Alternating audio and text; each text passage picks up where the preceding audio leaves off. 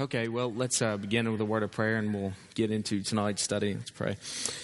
Father, thank you for again gathering us together tonight. We do pray, continue to pray for Bruce and that you would encourage him and be close to his heart in not just today, but in the days to come, especially when he won't have so much encouragement around him. So, Father, be with him, be close to him.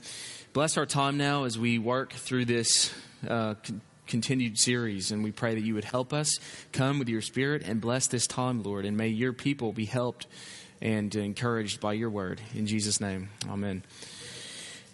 So these Sunday evenings, let me just say a word up front about kind of what we're doing and in these Sunday evening sessions, because some people might be confused. This is intentionally designed to be a teaching series, and it's not so much of a preaching series or a sermon series. So this is very, very much didactic. It's kind of more classroom-like and less sanctuary-like, if you will. And I just wanted to make that clear up front in case anyone's concerned. Of course, our normal pattern as a church is to do expositional preaching through certain chunks of Scripture, where we take little pieces of Scripture and we unpack that and explain that. But this series is not that. This is a series that is more lecture-oriented in nature. And so instead of taking a particular passage and kind of unpacking that passage, what we're doing is we're taking a theme, we're taking a topic that is necessary to talk about as a church, and we're just talking about that all throughout Scripture in different places. So just wanted to say that in case anybody had a question about that. Now, where have we been? If you're just joining us, we're in this series called Bedrock, the Foundations of HBC. And as I said 2 weeks ago, our identity precedes our mission. And that's an important point to make. And it's important to say also that if a church is going to understand its mission, that is what it's supposed to do, it has to first come to terms with its identity. That is what God has called it to be. And I think that is becoming increasingly clear to us. So, in other words, what we do flows from who we are. And if we get that backwards, we're messed up. We've got to start with who God has designed us to be, and then we derive our mission from that. So, the identity of a church shapes its mission, and that's what this series is all about. It's designed to articulate the biblical identity of the church, which is why I said a couple of weeks ago that this series could fit anywhere cross-culturally in the world, because we're not talking about, in this series, we're not talking about an American way of doing church. We're not talking about a style. We're talking about an identity that's actually part and parcel of the very way God has designed his church to be, no matter what country or people it comes from. So this is really foundational stuff. Who are we? What is our self-conscious identity? And last time I said that our most fundamental identity could be summarized in this statement: we are a gospel-formed community of worshipers on mission. A gospel-formed community of worshipers on mission. And we have been formed by the gospel. We've been formed into a family, and the family loves one another, and the family worships God, and the family reaches the world. That's why we're tri-directional: upward, we're inward, we're outward. And that means that each week we should be focused on these three major activities: gospel worship, vertical; gospel community, which is horizontal and inward; and then gospel mission, which is outward. And so we should have that reflected in our church life in some way on a weekly basis. Then I spent the second half talking about the gospel of the kingdom versus the gospel of the cross. And I focused our time on the gospel of the kingdom. And I summarized that with 4 words: creation, fall, redemption, and restoration. And we talked about that. Then Pastor Mark came along last week, and he kind of bent the nail over on that about the gospel. And he talked about 2 errors that we fall into if we either overemphasize the gospel of the cross or overemphasize the gospel of the kingdom. And he talked about how those 2 things, if you overemphasize, for example, the gospel of the cross, it can lead to individualism and sentimentality. Me and Jesus, Lone Ranger Christian idea. Or if you tend to overemphasize the gospel of the kingdom, it can lead to a social, political driven agenda to the exclusion of lost souls. So one tends toward liberal Christianity, the other tends toward fundamentalism, and both are errors that we want to avoid. So in a nutshell, we've been saved, as Pastor Mark said last week, not only by the gospel, but for the gospel. So we don't just sort of We don't terminate on ourselves. We go out for the sake of the gospel. Now, that's a summary of where we've been.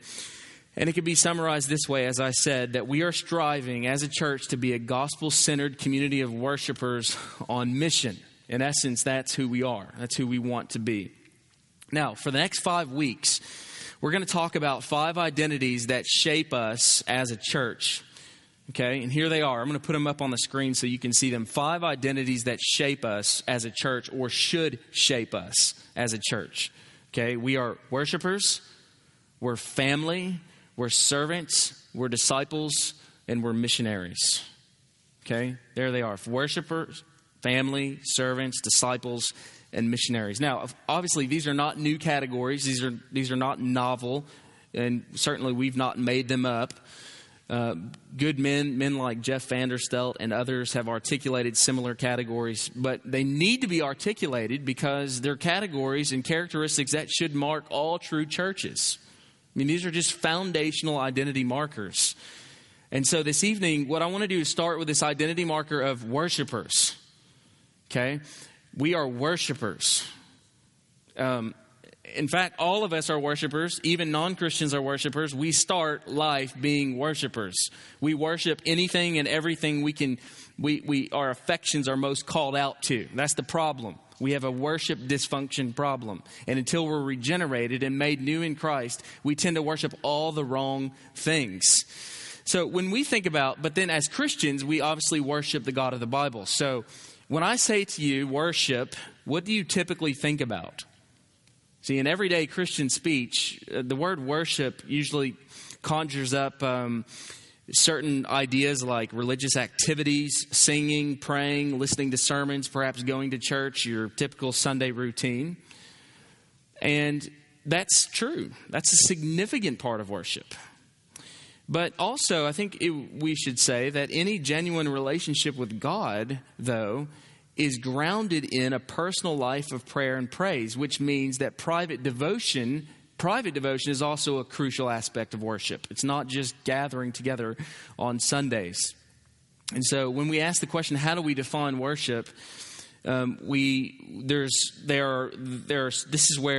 so much that's been written on this issue of worship. And so a traditional starting place for most people when they talk about worship, or a discussion of what worship is, has been to look at etymology of the word worship.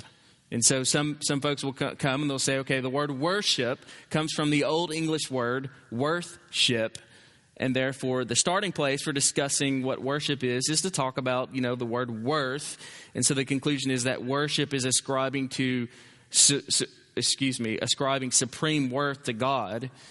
And that's true. That's definitely true. And it's even a very valid way to approach the subject. But obviously more needs to be said than we're ascribing worth to God. We need biblical revelation to give us categories for what worship is. If we're going to ascribe worth to God, then we need the scriptures to be our starting point. In other words, worship doesn't start with making sort of our own subjective assessment of God's worth and then trying to respond to him in a way that seems appropriate. Like, I'm just going to sort of envision what God is like, and then I'm going to respond to him that way. No, we start with Scripture. We let Scripture form our understanding of God. So looking at the word worthship is helpful, but it's not enough. Okay, so others have said then, then Christian worship is, we need to add to it that it's tied up with the gathered church. Merely. So that as we sing and pray and listen to sermons, we're worshiping. And certainly while that's a large and massive part of our worship cannot be restricted to the gathered church alone. It includes not only the gathered church, but the scattered church, the church that not only gathers on Sunday, but leaves and is in the world Monday through Saturday. So we continue to worship after we leave this place. The church does not cease worshiping Monday, Tuesday, Wednesday, Thursday. No, we're worshiping, but we're just worshiping in a different way. And we're worshiping through different means. That is, through our life and what God has called us to do as Christians, as husbands, as fathers, as workmen, as missionaries, as evangelists in our culture. And that's why others have come along then and said, okay, well then, if that's true, then worship is a life orientation, right? Worship is all of our life. The point is, we err if we limit worship to only what happens during Sunday services. Worship in the Bible is a comprehensive category that describes the Christian's total existence. And again, that's true. It's a very true statement. Harold Best says it this way. He says, we do not go to church to worship, but as continuing worshipers, listen, we gather ourselves to continue our worship, but now in the company of brothers and sisters. So it's just kind of a clever way of getting at the same point. We continue our worship when we gather together, not just to worship. So we can't simply define worship as the weekly gathering of the church. And certainly that's not what the New Testament has in mind when it uses the word worship, especially proskuneo. So worship is not less than that, but it's far more than that. Okay? It's far more than the gathered church.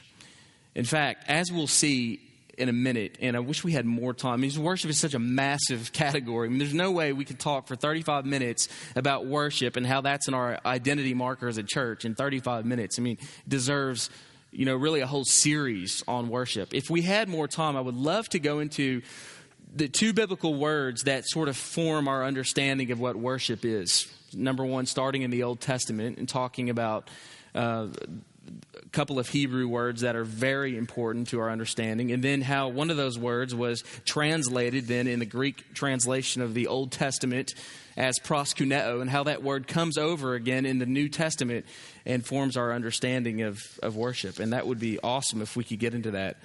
But we don't have time for that. So for now, I just want to say this, that this is a very interesting thing, but when you get to the New Testament, there's actually very little material in the New Testament that actually deals with corporate worship. You may not realize that. You may not think about it that way, but that's a surprise to most people. In fact, when worship gatherings are mentioned in the New Testament, typically the apostles spend very little time talking about worship. Instead, they tend to focus on false worship or idol worship. And almost in every passage where worship comes up, corporate worship, there's this idea of this infiltration of false worship or idol worship. And really, there's not much emphasis on the ins and outs of Christian worship. And that's worth noting. In fact, the word proskuneo, which means to bow down, to pay homage, it's a word that really incorporates the whole idea of, it actually means, literally, quite literally, to kiss toward. The word means to fall down and to prostrate oneself, to show reverence and respect. And as I said, it was the translation of the same word, but in Hebrew that meant really essentially the same thing. Shachah. It's the point of prostrating one's self. And here's the interesting thing, that when you study the word proskuneo in the New Testament, and you look at all the occurrences of that word, you find something amazing. The word occurs 173 times in the New Testament. And actually, 60 of those times, the word occurs 60 times in the New Testament, and 29 times it's used in the Gospels, and 24 times it's used in Revelation. Only one time is it used in the pastoral epistles. That's really interesting, and it's very telling too. Because what's happening in the Gospels is that people are proskuneoing in front of Jesus. They're coming and they're bowing down in front of Jesus and paying homage to him. And then all of a sudden you have this huge vacancy where Paul doesn't even use the word except for one time in 1 Corinthians 14, where he's talking about tongues and prophecy. And then it's used again in Revelation, 21 times in Revelation. You say, well, okay, why is proskuneoing happening when Jesus is here? And then it's gone. And then all of a sudden in Revelation, when we're thinking about the new earth, proskuneo comes back again. And I think it's very, very telling. If we had time, I would want to talk about really the essence of it is that Jesus is, in the Old Testament, the temple was the locale, was the place of worship. And so people would proskuneo there at a place, at a locale. So in John 4, when the woman is at the well, she's standing there and she's talking about where she would worship. And she's putting all of her emphasis on something external, a place, where. And Jesus says to her, the worshiper that I'm looking for is the one who worships in spirit and in truth. In essence, what Jesus is saying is when you're in front of me, you proskuneo. You worship and you bow down. The issue is not the place. The issue is not the external. The issue is the internal. And so there's a massive shift in the Bible, really, from the localization of worship is constantly in the Old Testament is focused on the external ritual, and it's restricted to a building in Jerusalem. And Jesus is saying that's over. And now that the new temple, the new location is Jesus. He's where we worship. He is the person that we worship. The temple is not the issue anymore. And so if someone asked you, what's the religious mecca of Christianity? I wonder what you would say. Would you say Jerusalem? Because if you did, that would be the wrong answer. Jesus is it. Jesus is it. Geography is not the essential issue. Something greater than the temple is here, and that's what Jesus is getting at in the New Testament. That's a different series. I wish we had time to really explore that and talk about that. But all that to say this, that doesn't mean that God doesn't care about how we worship him or the locale. He does. He's passionate about his church, and he's passionate that his church worship him appropriately.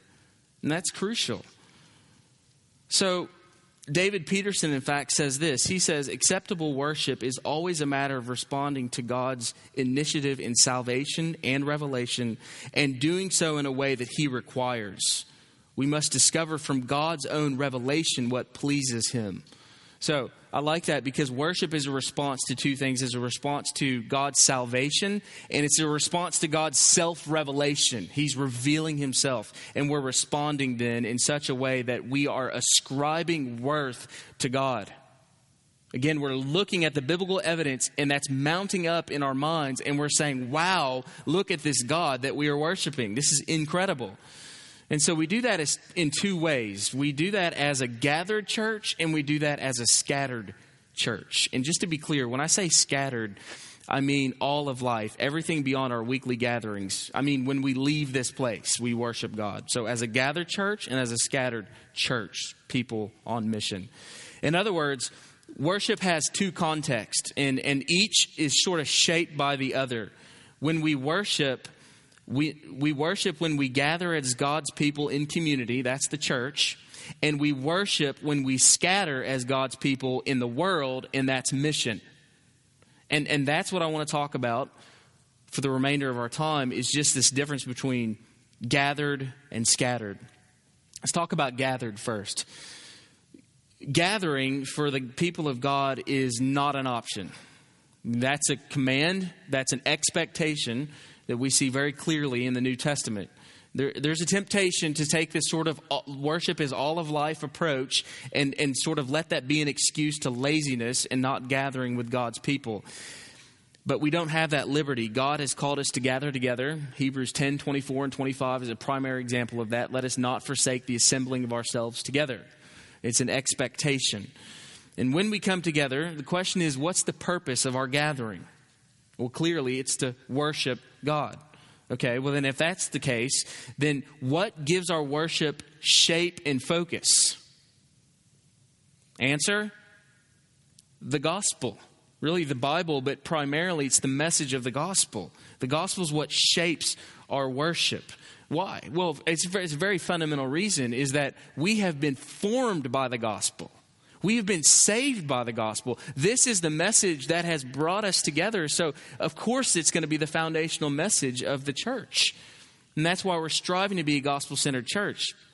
See, the gospel is that message that makes us God worshipers. And so our worship, if it's to be meaningful, if it's to be transformative, it must be gospel-focused worship.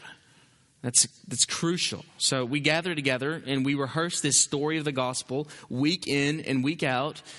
And we see this story of the gospel displayed over and over again in the church. We see it displayed in the bread. We see it displayed in the wine and the ordinances. We hear it in our songs, and we hear it in our sermons. We sing it with our lips, and we declare it with our mouths.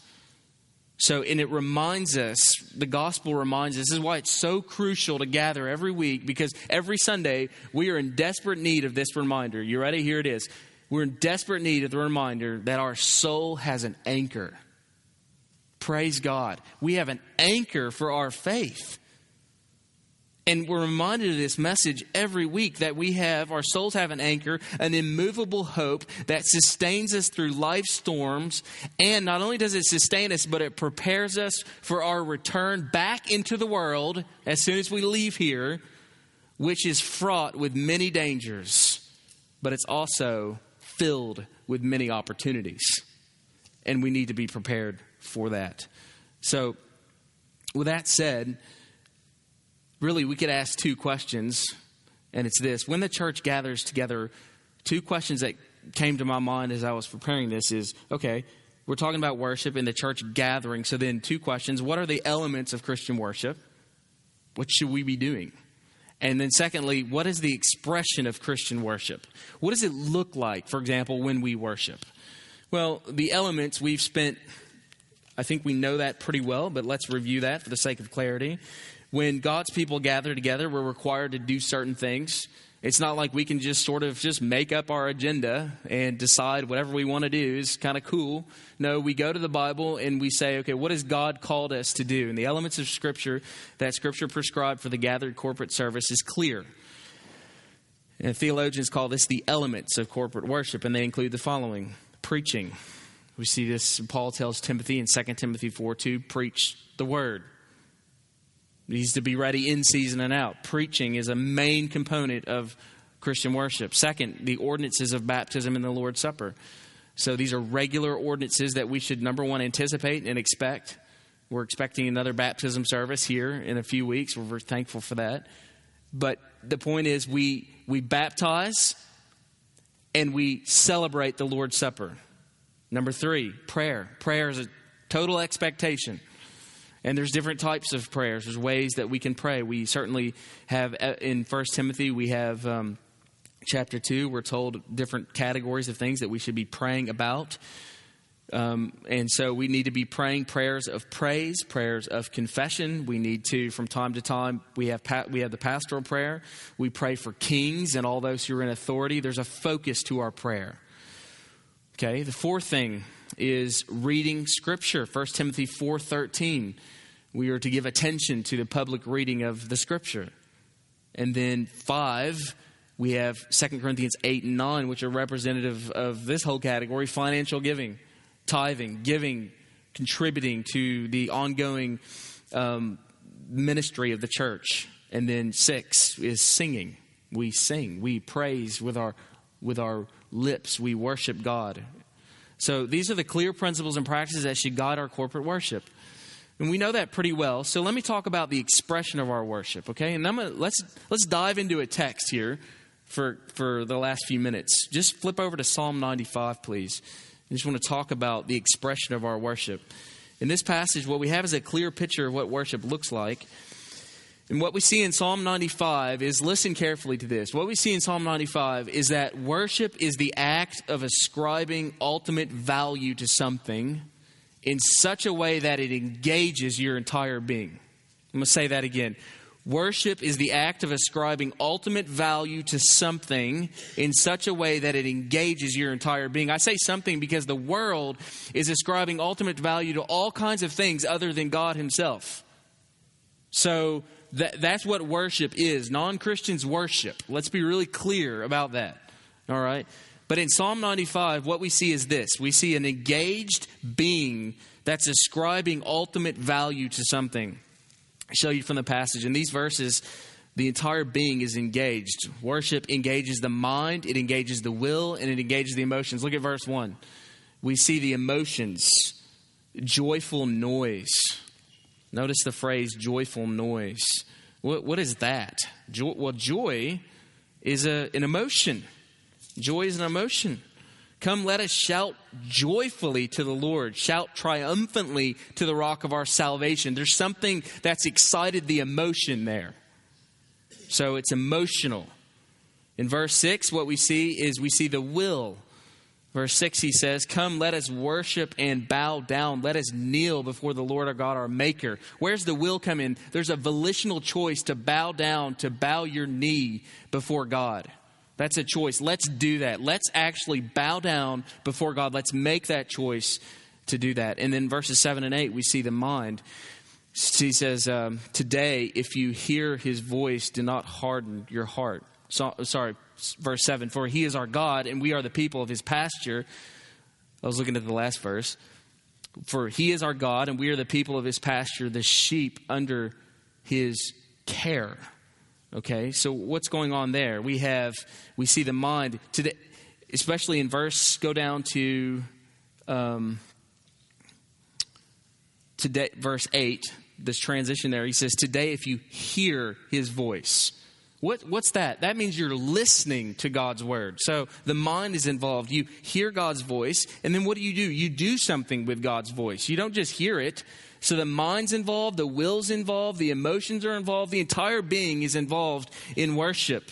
Worship engages the mind, the will, the emotions. And this is an important point because it means that if you can come to a Sunday service and if you can go through a Sunday morning ritual without experiencing beauty and joy, without experiencing rationality and reason, or without making a volitional choice to adore God, then you are not worshiping. That's what that means. Worship involves the entire being. That's why you have overemphases like in for example, certain Pentecostal circles where it's all on the emotion, it's all on the experience, and often it's to the exclusion of rationality. It's to the exclusion of the mind. On the other hand, you can have a really highly sort of liturgical service that's fully engaged in the mind, that's fully engaged in rationalization, but it misses the emotion. And neither one of those is true worship because true worship engages the will, the mind, and the emotion. And so it is crucial that when we come to worship the Lord, we come with that in mind. Second, worship is the act of ascribing ultimate value to something. We actually ascribe ultimate value to God. In this case, it's God. Verse 1, notice what he says. He says, sing and shout. Come before him with singing. Why do we do that? Sing, shout joyfully to the Lord. Why are we singing? Why are we shouting joyfully to the Lord? Verse 3 gives us the reason.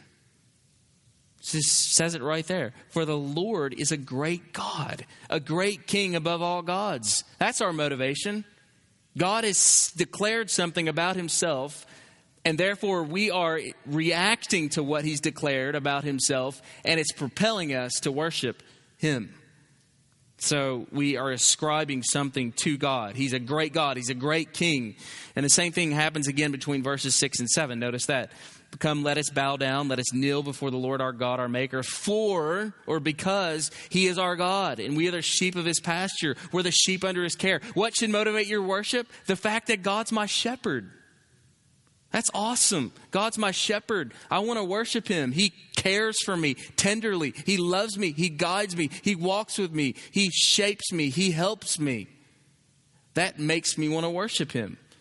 So you have motivation here. We're assigning value and worth to God. Notice we're assigning his own value and worth that he's saying about himself, which is great. And he gets to do that because he's God. He can say whatever he wants to say about himself. He can praise himself. So the psalmist is, what he's doing is essentially taking an inventory of the excellencies of God, and he's numbering them, and he keeps numbering them until there's an explosion of worship in his heart. So here's a real clear application is, do you take inventory of God's excellencies? And do you do that regularly? And is it leading you to worship God? I mean, imagine a woman, for example, who has inherited, let's say a woman's inherited an amazing piece of jewelry, like a diamond or something.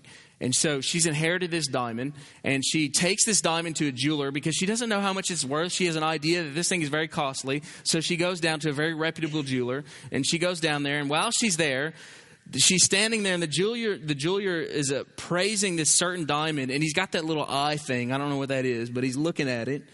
And he sees the way that the facets are sort of refracting the light. And he sees a texture to the diamond.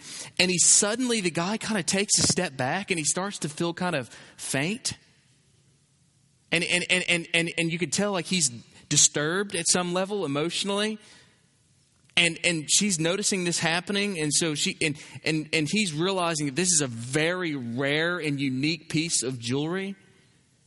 Out of all the jewels he's ever had, this is the top, and he's totally astounded. And so what happens is that he begins to experience something with his mind, and then now that he knows it with his mind, his emotions are starting to get involved.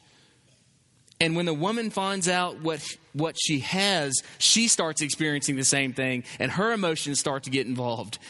And that's what's happening here. The psalmist is starting with a rational understanding of God. He's starting with his thinking. And it starts by looking at who God is and what he's done. And then when he begins to tally all that God is and all that God has done, when he begins to do this and it begins to dawn on him, he erupts with praise. And that's what it does. And so, see, as long as we continue to be unaware of who God is, we will be unaffected by God. We'll be unaffected in our worship. That's the difference between your life, if it's a limp, or your life, if it's a full bore, transformed life, shot through with thanksgiving, joy, and a worshipful heart. The guy who limps along is the guy who knows little about God. The guy who runs freely and engages this life and pursues God with abandon is the guy who's begun to take an inventory of all that God is for him and all that God has done, and it begins to overwhelm him, and his life is shot through with joy and transformation. And so that's what worship is supposed to do to us. Worship is seeing what God is and his worth. It's an act of ascribing ultimate value to God. And when we do it, it transforms the life of us, of the worshiper. And it'll transform the life of a church. So we're a worshiping community. We're a community of worshipers, which means we should be constantly transformed by this worship. So then he essentially says, okay, then why should we worship? And the answer is in verse 3. He says, for the Lord is a great God, a great king above all gods. That's our motivation. Another way to say it is that your whole life is oriented, our whole life, think about this, is oriented towards things that we're already worshiping and ascribing value to. You guys are all ascribing value to certain things other than God. We all are. And so the world's not, like I said earlier, divided into people who worship God and people who don't. The world's divided into people who worship the wrong things and people who worship the only proper object of their affection, God, the only true object worthy of worship. So even non-religious people engage in worship. And so practically this means that every week when we gather together, what we're doing is we're actually transferring our affections from the things of this world to God himself. We're stripping ourselves of our affection to this world and putting it on God. In other words, true worship is not engineering something new. True worship is transferring what's been misappropriated. So all week you've been making poor decisions about appropriating your worship, and when you come to worship Christ with his gathered church on Sunday, you're redirecting that worship from things that they should not have been directed to. You're redirecting it. And so it's a repositioning of our loyalties and affections from the things of this world to God and his work and to God, to the God of this world. It's reassigning worth and ultimate value, not to the thing that you love other than God, but to God himself alone. So D.A. Carson says this, I love it. Worship is the proper response of all moral, conscious beings to God, ascribing all honor and worth to their Creator God precisely because he is worthy, delightfully so. I love how he adds that at the end, delightfully so. It's a delight, isn't it, to ascribe worship to God? And that's what we're called to do week in and week out. And so that's our worship gathered. Now, we can't go into worship scattered, but I want to summarize it this way, is that we have a tendency to compartmentalize the gathered church and the scattered church. So we have this divide, the sacred and the secular divide. But here's the thing. Once Jesus did his work on the cross and that work was complete, the expectation is that we are to scatter into our neighborhoods and workplaces and homes with the awareness that every moment is an opportunity to worship God, the God who sent us. That's part of our worship. And so let me ask you this. How about this for a thought? Why don't you tomorrow when you have your breakfast consider that your call to worship? We had a call to worship this morning. Dwayne did it. Why don't you tomorrow when you sit down with a cup of coffee consider that your call to worship? A cup of coffee and an open Bible. That God is calling you to worship him tomorrow throughout the rest of your day. Worship matters because we're always worshiping something. And we're hardwired to worship. But we need to direct that worship to God. And we need to engage passionately in that worship with our life. And this is the problem, is that people have exchanged the glory of the immortal God for images resembling mortal man. That's the problem of Romans. That's the problem of sin and idolatry. In other words, our most fundamental sin is idolatry. It's the treason within us. It's the fact that we're worshiping all the wrong things. See, when sin entered the world, worship did not cease. It was redirected. And suddenly, instead of making much of God, we started making much of man in creation. And so we're all messed up. And then Jesus steps into that story and he pays chiefly for the sin of idolatry.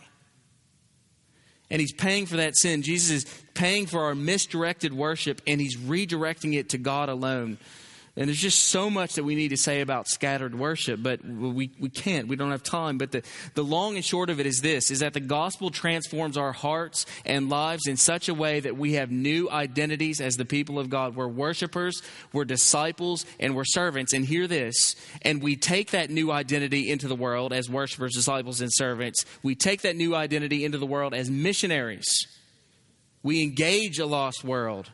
And such a life is a life of sacrifice. And every moment is a reminder that we live in a different kingdom with a much greater king than the things of this world that compete for our attention. We have one king that's worthy of all of our worship. And every day we're called to worship him. We're called to worship him by confessing our sins. We're called to worship him by singing and praying and, yes, preaching to ourselves this glorious message of the gospel. In one sense, you can take the elements of worship for corporate worship. You can almost apply them, except for the Lord's Supper and baptism, into your personal life.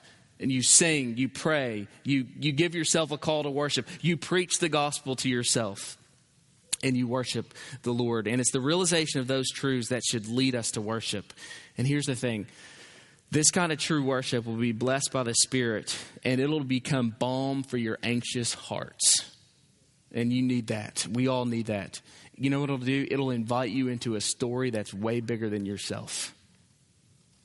And you'll realize that it's a story that revolves around all this sin and pain. But it's also a story that resolves all your fear, all your anxiety, and all your tension. You know why? Because it's resolved your most fundamental problem, which is your sin and separation from God. You're now a child of God.